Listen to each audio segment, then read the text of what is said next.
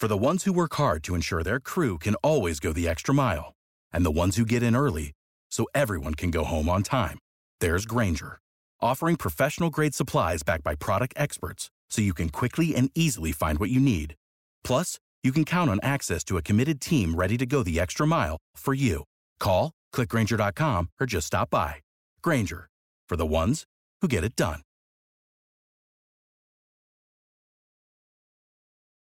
Get ready, Ohio. FanDuel, America's #1 sports book, is coming to the Buckeye State. And to kick things off, you can get started with $100 in free bets as an early sign-up bonus. Plus, when you sign up today with promo code OhioFD, you'll be all set when FanDuel goes live in Ohio. Then you can bet on all your favorite teams in all your favorite sports with $100 in free bets. Just download FanDuel's top-rated sportsbook app. It's safe, secure, and super easy to use. Ohio, this is your chance to get in on the action. Join today with promo code OhioFD. Make every moment more with FanDuel, official sportsbook partner of the NFL. 21 or older and present in Ohio. Bonus issued in non-withdrawable free bets that expire 7 days after FanDuel accepts its first real money sports wager in Ohio, 1/1/23. Unique user identity verification required. Offer ends on the go live date. Restrictions apply. See terms at sportsbook.fanduel.com. Gambling problem? Call 1-800-GAMBLER.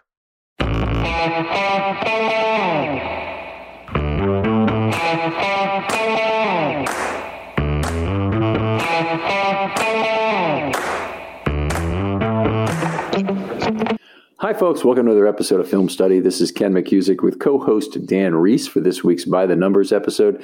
Dan, how you doing, my friend? I'm doing pretty good. I'm ready to move on to next week after a rough one. Yeah, I this week couldn't go fast enough, and you know it's bad, I suppose, that so much of my mental health is tied up with whether or not the Ravens are winning or not. But on the other hand, I have something to really care about, and these are good things. Yeah, I just a funny little story about that. I told I've been talking to my girlfriend about that and with the mental health, and she was like, "Oh, you've been doing a great job of not letting it ruin your day or week, on losses." So I told her right after this loss, I was like, "I know I've been good this season, but today's a different story. Too much bad has happened." So yeah, press it all down into your stomach until it comes out, and Daddy throws the bottle at the referee. Anyway, Simpsons reference. Yeah. All right, we ready to dive in the numbers? Absolutely. All right, I'll go first. First number is 17.6%. That's the success rate based off of expected points, so increased expected points for runs by the Ravens running backs in Week 13. So just looking at Week 13, they were successful on only 3 out of the 17 runs. It was the 18-yard run by Freeman, the Freeman touchdown, and then another 60-yard run by Freeman.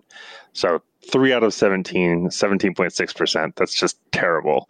The NFL average is 41% success rate on runs, and the Ravens running backs have averaged 44.8% success rate on runs before Week 13. So they were a little bit above the NFL average going into this week, and they were just terrible. That kind of surprises me because, okay, first of all, a little bit of backstory theory here is that expected points for run plays are typically negative across the entire league.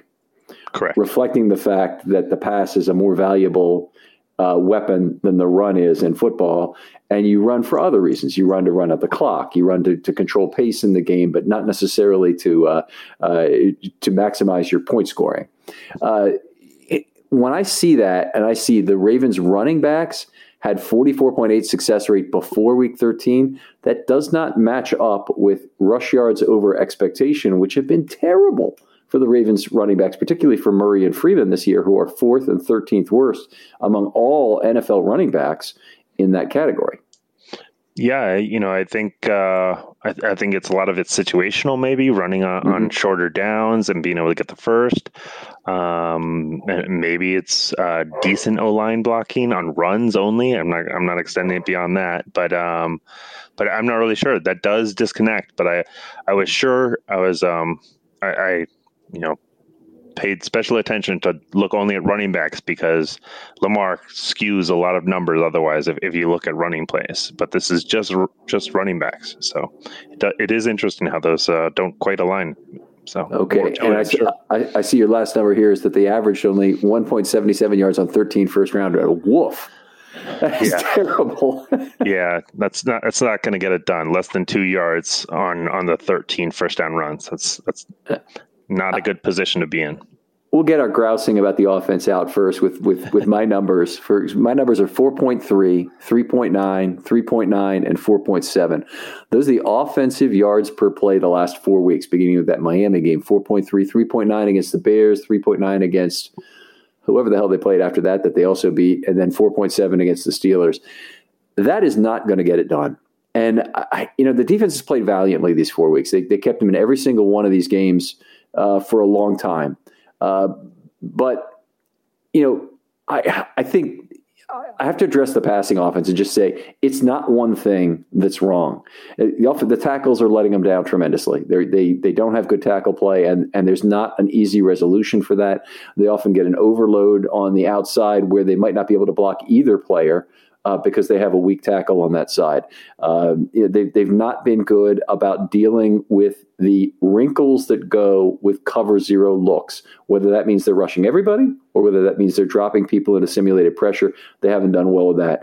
Obviously, a very big part of this is the fact that no other team looks at the running backs and says, we want to make sure you guys don't run on us, despite this success rate thing that I can't make sense of. They don't really fear the Ravens running backs in any way, shape, or form. They're not taking those extra read steps that would get them into trouble in previous years. And that has really reduced Lamar's value in terms of improving all other 11 players. And then I think it would be fair to say that Lamar's in the biggest slump of his career right now and has not been able to connect with receivers the way we'd hope. There could be a lot of effort put into that. But these yards per play numbers are just, they're hideous. It's frankly, this is a lot like the 5 consecutive no touchdowns games that the Ravens had. It's actually 20 straight quarters during 2000. I look at this and I say, how could they win a game? And they won 2 games then, and they won 2 games here. And I'm like, this doesn't make any sense. But anyway, they're going to have to figure it out. They've got 5 games left. They have to play out this season whether they want to or not. And some fans, I think, are already pretty much thrown in the towel, even though nobody seems to want this division. And they've got to try and figure it out. Yeah, those are pretty rough offensive numbers, and like you said, the defense has really held them in for as long as they could. It's been even with the Pittsburgh game, they held for quite a long time, played pretty darn well, and just get kind of tired, I guess. And I'm not sure the defense is going to be able to continue to do that with Marlon out. So the offense is going to need to switch it around fast, and it's pretty amazing to be in this position and have the team be in first place in the division, and yet a lot of people, including myself, kind of feeling like no chance. Right. So it's pretty crazy. All right. So my next number is 50%. This is building off a little bit of my first number. 50% is a third down conversion rate. They were 8 for 16 this week. That compares to previous rates before week 13 of 40.7%. And this is all despite averaging the yards to go on third down of 8.875 compared to the previous average of 7.17. So they, in fact, had no third down with less than 4 yards to go. So going 8 for 16 is remarkable when they had over 8.8 yards to go. A lot of that with that less than 2 yards runs on first downs. So, that's impressive. That kept them in the game for sure, I think.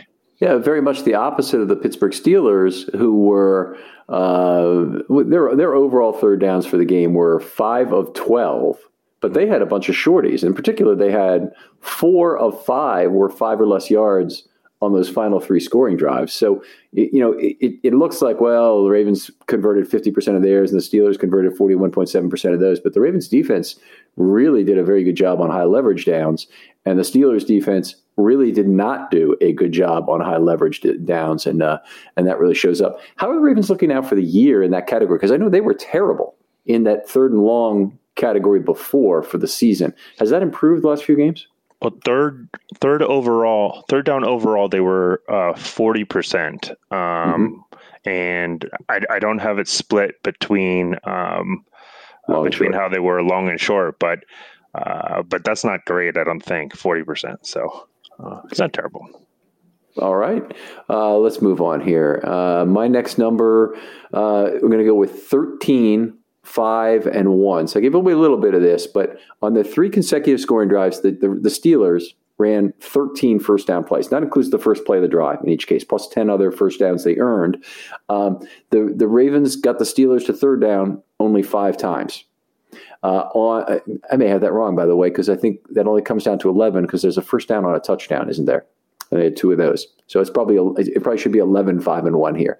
So anyway, only one of those 5 third downs was 3rd and 6 plus, and that was the 3rd and 8. They did go ahead and stop the Steelers on that one, forced a field goal. But the rest of them, were, I think, 1, 2, 2, 5, and the Steelers converted all 4 of those. I think, they got in those positions because they were very successful on first and second down. First down in particular, they created 6 times 2nd and 2 or less with their first down play. So if you only go to third down 5 times and 6 times you create 2nd and 2 or less, you can see the Ravens were not getting it done on early downs. They weren't setting themselves up to create lots of third and long situations, which is really what all defenses, not just the Ravens, live off of, but certainly the Ravens among those. And I think that played into Harbaugh's decision to go for 2, because if you think about overtime and the 2 possible cases, and you're an actuary, of course, by training. We talk about this a lot, but it's good to look at this kind of decision tree logic in terms of the individual cases possible. If the Ravens win the toss, which is obviously the optimal situation, they want to drive the field and score a touchdown, but you've got to put a percentage chance on that of, what would you say? They don't have a 4-down football opportunity. They had mixed results, although they had scored on the last drive of the night. What kind of? I don't know. 30. So fairly reasonable. I mean, they know they need the touchdown, so maybe they have more 4th down aggressiveness that would go with that. But if 30% is reasonable, you win the half the time. That only gives you a 15% towards your total winning probability with that. And I'm fearful that if they had kicked a field goal, that creates a 4-down football opportunity for Roethlisberger. They couldn't get to Roethlisberger, so it's just a matter of, could he complete 2 passes out of 4 downs, or oftentimes 1 pass out of 4 downs to continue moving the football. And with today's offensive efficiency and, what the Steelers present against the Ravens cornerbacks, I can see exactly why Harbaugh said, no way in hell are we playing another quarter here or another 10 minutes of football. We got to end this right now. And I really like the decision. I don't think having the better kicker, quote unquote, was nearly the kind of difference that looking at the individual cases of if they got the ball first or if they got the ball second, what might have occurred in that game. Yeah, especially once you throw in that Marlon was hurt at that point, and he just found that out. So you compound that on those results that you were just seeing, and it's going to get worse considerably. So, I totally agree with the call to go for it. Were you upset at the time? No, I was extra nervous, but I think even all things considered, it's got to be pretty darn close to even anyway, 50-50 on the play versus you go into overtime as 50-50. So I didn't think anything going into it made me more confident that a longer game was beneficial to us. So, right. So one of the things I've heard from other people, and Jerry Coleman was among the people who said this to me when I was guest on his show, was that the Ravens have only converted 3 out of 10 2-point conversions during the Lamar era and 2 out of 6 this year. So maybe 30% is the right number. And I think we have a sample size problem with either 6 or 10 being the denominator in those 2 cases. And I'm with you that you could use credibility theory to say, hey, the Ravens 30 or 33%, whichever number you want to use, is some portion of the credibility, and then you use the league average for the remainder of it. Mm-hmm. That kind of thing, where maybe it's 70-30 in terms of the credibility you assign, 30 to the Ravens number and 70 to the league average. And I think then you get to a more reasonable number, but I didn't buy the sample size. I just think that based on the circumstances in overtime, that they probably only needed a percentage in the low 40s for me to think this was the right move. Yep. That makes sense to me. All right. My third number is 31.7%. This again has to do with some third downs. 31.7 is the percent of third downs that the Ravens have been with 10 plus yards to go. This is the third highest number in the NFL in 2021, behind only Minnesota and Arizona. The NFL average is 27.1%. In week 13, the Ravens had 50% of their third downs be for 10 plus yards to go. So that's remarkable. That leads to the 8.875 number that we heard earlier. Ravens have had 4 weeks with 50% of third downs with 10 plus yards to go. So that's, including week 13. So that's insane that 50% of them. There's only been 8 games this year so far that teams have had higher than 50% with these 10 plus third downs. So it's pretty remarkable that the Ravens have put them in such negative spots so often on third down between, all those negative plays early. It's just put them in really rough spots. Yeah, so this is more of the indictment of the running game that I was kind of expecting on the expected points per play and the expected yards numbers backing that up. So just to make sure I understand this. So the percentage of third downs that have been 10 plus for the season for the Ravens do you have that number? Oh, sure. Is that the 30% number? Did you say 31.7? Yeah, that's the 31.7. Yep. That's for the season. So Minnesota and Arizona, who is a good team, has still had a lot of third and long situations as well. Yeah, both of those are I would say pretty heavy pass. Minnesota's not so heavy pass, but Arizona for sure is heavy pass. So they probably get the first down early or get sacked. So, overall as a percent of series, they probably have a really low percentage that get to this scenario. But the Ravens, who aren't nearly as pass heavy, it's extra detrimental that their third downs are so often 10 plus yards. Yeah. Okay. All right. Very interesting numbers. I think there's some second down efficiency questions which come with that, but I think they have to wait for another day. I'll go with my third number here, which is, let's go with 2011. 2011 is the last time the Ravens allowed 7 sacks in a game. And I'll give people a lot of credit if they remember this one. This one I remember in real time, but they went to San Diego, a game they really should have won that would have helped them put away the division a little earlier than otherwise they did. But Antoine Barnes sacked Joe Flacco 4 times in that game, among 7 that San Diego had. There's multiple reasons for the high sack totals in recent weeks. I think, we mentioned before the need to focus on hot read mechanics, on play design. And I think the other thing is really a lot of what Lamar does. When I talk about mechanics, I literally mean where his feet are, where his arms are relative in position so he can deliver the football quickly when it needs to go out hot. But they also need to not be running anything that goes through the mesh when the other team is at the line of scrimmage like that. They need to be able to check out of that quickly and do some of that scheme component. The third thing is Lamar has to read better. He has to be able to read that defense, be able to check at the line, but even if he's not going to change the play, know who the hot read is. And it's interesting that it's not just Lamar. The hot read himself needs to be ready to catch that football. He needs to understand, hey, the slot corner's going. He's my guy. I'm running a slant now instead of a 9 or whatever. It's going to be a major focus this offseason, and I hope it's something that Lamar can take to his own quarterback guru and say, hey, help me with this, and let's see if we can improve. Because he has that work ethic that he's improved tremendously in multiple areas from season to season. Yep, it's definitely been rough to watch, with him kind of taking on so much. I think he's run into a couple of the sacks, even when it hasn't necessarily been on the O-line. So, all right, my next set of numbers is 1.07% and 2.69%. 1.07% is the percent of opponent dropbacks resulting in an interception. So only just over 1% of opponent throws have the Ravens picked off the ball.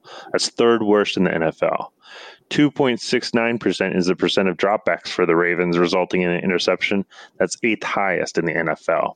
The NFL average is 2.16%. Just over the last couple of weeks, we've seen a number of drops or almost interceptions, tips, interceptions that were nullified because of penalties. Just with all of the things going on right now, the Ravens really need big swing plays, the big game-changing plays like interceptions to be on their side and not going the other way. The turnover differential is unreal right now, and it needs to swing if the Ravens are going to have any chance over the next 5 weeks. Yeah, those are great numbers. They're 2.5 times as likely to be intercepted on a per pass basis as they are to generate one themselves, and that's obviously very frustrating. This is interesting because when I was doing a lot of work on the Ed Reed relative to era interception numbers, one of the things that came up was the game has changed so dramatically in terms of the percentage of interceptions that occur, and I think in some ways quarterbacks' views of interceptions. So in the early 50s, Nitrate Lane had 14 interceptions in 12 games in his rookie season in 1952. But the overall interception rate for the league was in the neighborhood. It might have been 7.4, 7.7. It was right in that rate. And you look at interception rates today, and we got a lot of 100 passer rating people or people that are close to that. The interception rate is under 2% for the whole league, I believe. Which is still, NFL average is 2.16%.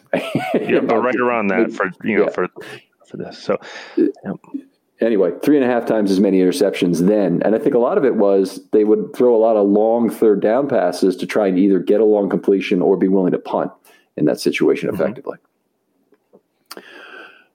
All right, I'm moving ahead. I think, is this my last number? I think it is. 1991. That's the last time a team has played the same opponent in consecutive games during the regular season. That was the Chargers and Seahawks that year. It was scheduled to happen, interestingly enough, last year between the Dolphins and Jets, but the pandemic caused schedule shifts, which made that not happen. So they actually did it to someone else last year, but it hasn't happened to the Browns since 1957. And the Ravens this year, not only do they get a game against the Browns for a second straight time, with the Browns coming off a bye after the Ravens played a very physical game in Pittsburgh, but the Ravens are also facing two teams coming off the bye this year. They just pretty much jammed a red-hot poker up the Ravens' collective rear ends in terms of scheduling this year, and they need to fix this. It does not take a set theory wizard to understand that you can easily have buys that occur in division a week previous to in-division games that follow a bye, and then everybody can play exactly one team coming off a bye. I don't know why they haven't instituted that. It makes absolutely no sense. It can work with London games. It can work with all sorts of things. You just have to institute that specific rule. Right. You don't have to make rules about every order. That way you can still have fun about the release. You just have one combined pair of events and everything else. There's tons of other events that can change. It makes no sense. And they've gotten to the point where they understand a divisional game in Week 18 is good for competitive purposes. Why wouldn't you do this? Why ever load up teams like it seems to be the teams in the East a lot. The Giants have gotten 3 in a year. The Ravens got 3 in 2000, very famously. Just doesn't make any sense. Yeah, it's pretty wild for sure. Luckily, it doesn't seem that the Browns are in that great a position coming off of the bye with injuries. They've COVID. Right. So, they've actually aren't healthier than they were necessarily going into it. So, so I guess that's one thing we can take out of it. But, all right, my next number is looking ahead as well, 11%. That's the success rate, this time using yards gained instead of expected points for Cleveland in Week 12 matchup when they were in 11 personnel. So when they were in 11 personnel, they were successful based on a yards gained approach 11% of the time. They were only in 11 personnel 31.6% of the snaps in Week 12, but like we just mentioned, due to injuries and COVID, they're likely going to have to be in 11 personnel a lot more in Week 14. Njoku is possibly out with COVID, and then Harrison Bryant with injury. However, with the loss of Marlon and it's going to be interesting to see how both the Ravens and the Browns perform when the Browns are in 11 personnel. It's really, I think, going to be key which side is able to win this matchup. Right. I agree. There is some situational loading that goes into that 11% number. I made the point that the Browns almost ran every single time. Sorry, let me be clear about it. Almost every single one of their runs was using 12 and 13 personnel. They were, horribly unsuccessful at that. Where they were successful is passing from 12 and 13 personnel on first and second down against the base defense. So they threw for 9.9 yards per play. That's the one breakdown that looked good about the Browns in this last weekend. So a lot of this 11% number is coming on third down, where the Ravens had their dime defense in, and the Ravens held the Browns to 12 yards on 16 plays on those. So, and the other thing about the success rate here, because you're going by yards, it's requiring the team to gain 100% of the yards on third down, right? Correct, on third down. Yep. Okay. Yep. So a lot of these specifically would have been third downs, and if it was 3rd and 11 or 3rd and 8 or 3rd and 9, they didn't obviously convert too many of those. Yep. Yeah. All right. Outstanding stuff. Did you have one more number, or is that it? I have one more number, and you've also got the betting one. Oh, yeah. Okay. So I guess I got to go to the betting one here first. Sorry about that. Okay. My numbers are 1.73, 6, 8, and 17. So I looked at this today on Odds Checker at 1:45 p.m. I expect this to be corrected by now. Okay. But if the amount that those numbers, the 1.73, 6, 8, and 17 are the amount that is returned on a $1 bet, including your original bet, for each team to win the division. So if you bet the Ravens, your dollar gets you $1.73 on January 10th if they win. If you bet the Bengals, your dollar gets you $6, so you win $5. If you bet the Browns, it gets you $8, and if you bet the Steelers, it gets you $17.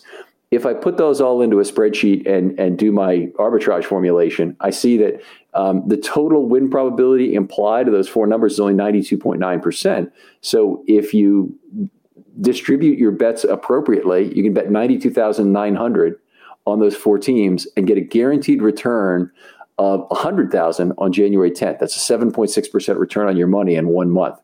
Now, these are foreign books. I'm not going to say there's no risk involved in going in betting for it, or that somebody wouldn't pick up on what you're doing to do this. In looking at it a little closely, it looks like one particular book has a messed up line on Cincinnati. But I've talked to gambling people, and what they'll often tell me, particularly with regard to sports betting, is a lot of their win probability, a lot of their expected win in a whole year comes from technical errors from the book, as opposed to their own good selection of games. So the beating even a 4-cent line is difficult. Beating a 10-cent line is very difficult in terms of 11 to make 10 in football. You have to win 52.38% just to stay even. It's very difficult to do that. And then when they find errors in somebody else's line, that's where they really can make a lot of money in a hurry. So I just thought that was interesting. And at the heart of this, though, is the fact that there really are tremendously different opinions by book, maybe by betting population as well, in who's going to win the AFC North. Nobody wants it. Nobody's looking like they can claim it. Everybody's got a very difficult schedule the rest of the way, and somebody's going to win the thing. Yeah, everyone's got a ridiculously hard schedule, and no one's, like you said, no one's looking without flaws. It's going to go down to the wire, I think. So it'll be exciting if nothing else. So, all right. With that comes to my last numbers too. 22%, 23%, 26%, and 28%. This is based on ESPN's FPI playoff probability leverage on this week's games of the AFC North. So this is the difference between the playoff probability with a loss and with a win for each of the four teams. So you can see that, just like we were talking about, every week between now and the end is going to be exciting for the North. And that's ridiculous that all four teams have at least 20% playoff probability leverage on the line, and it's each week is going to be exciting for sure. So. In a typical year, you'd have a team at the top who almost has sealed zero, and they have zero leverage in the middle. And then you have a team at the bottom who's 1-10, and they have zero leverage. Mm-hmm. And then you have a couple in the middle who are maybe on the fringe of the playoffs. But to have 4 teams that are between 22 and 28, that's incredibly high. Yep, definitely a unique situation for sure. All right, Dan, a pleasure. A little longer episode. I hope you folks are okay with that. And I'm happy always anyway to get a few extra minutes to talk to Dan about numbers. And thanks for letting me vent about some of this, because I feel better just having this conversation. Absolutely, we're ready for this weekend, and looking forward to it. Tell folks where they can talk football with you, Dan. Reach out to me on Twitter, DP Reese, then the number 8. Just reach out, talk football, talk numbers, whatever. I'm at Film Study Ravens on Twitter. You probably know that by now. If you have an idea for a 25 years episode, go ahead and hit me up with that. Single idea. You don't have to develop it in any great way, but we'll talk about it, develop the idea, and I'll tell you if it's already really been taken. Narrow topic, deep discussion for 20 to 25 minutes. So hopefully we get some good things. Having great stuff, and I'm deciding that I might not cut this off at the end of the season if people want to continue it. It really seems to be things that people are enjoying listening to from the number of listens, and we'll continue it if people want to continue doing it. Dan, thanks again. As always, the best co-host in the business. My pleasure. We'll talk to you next time on Film Study.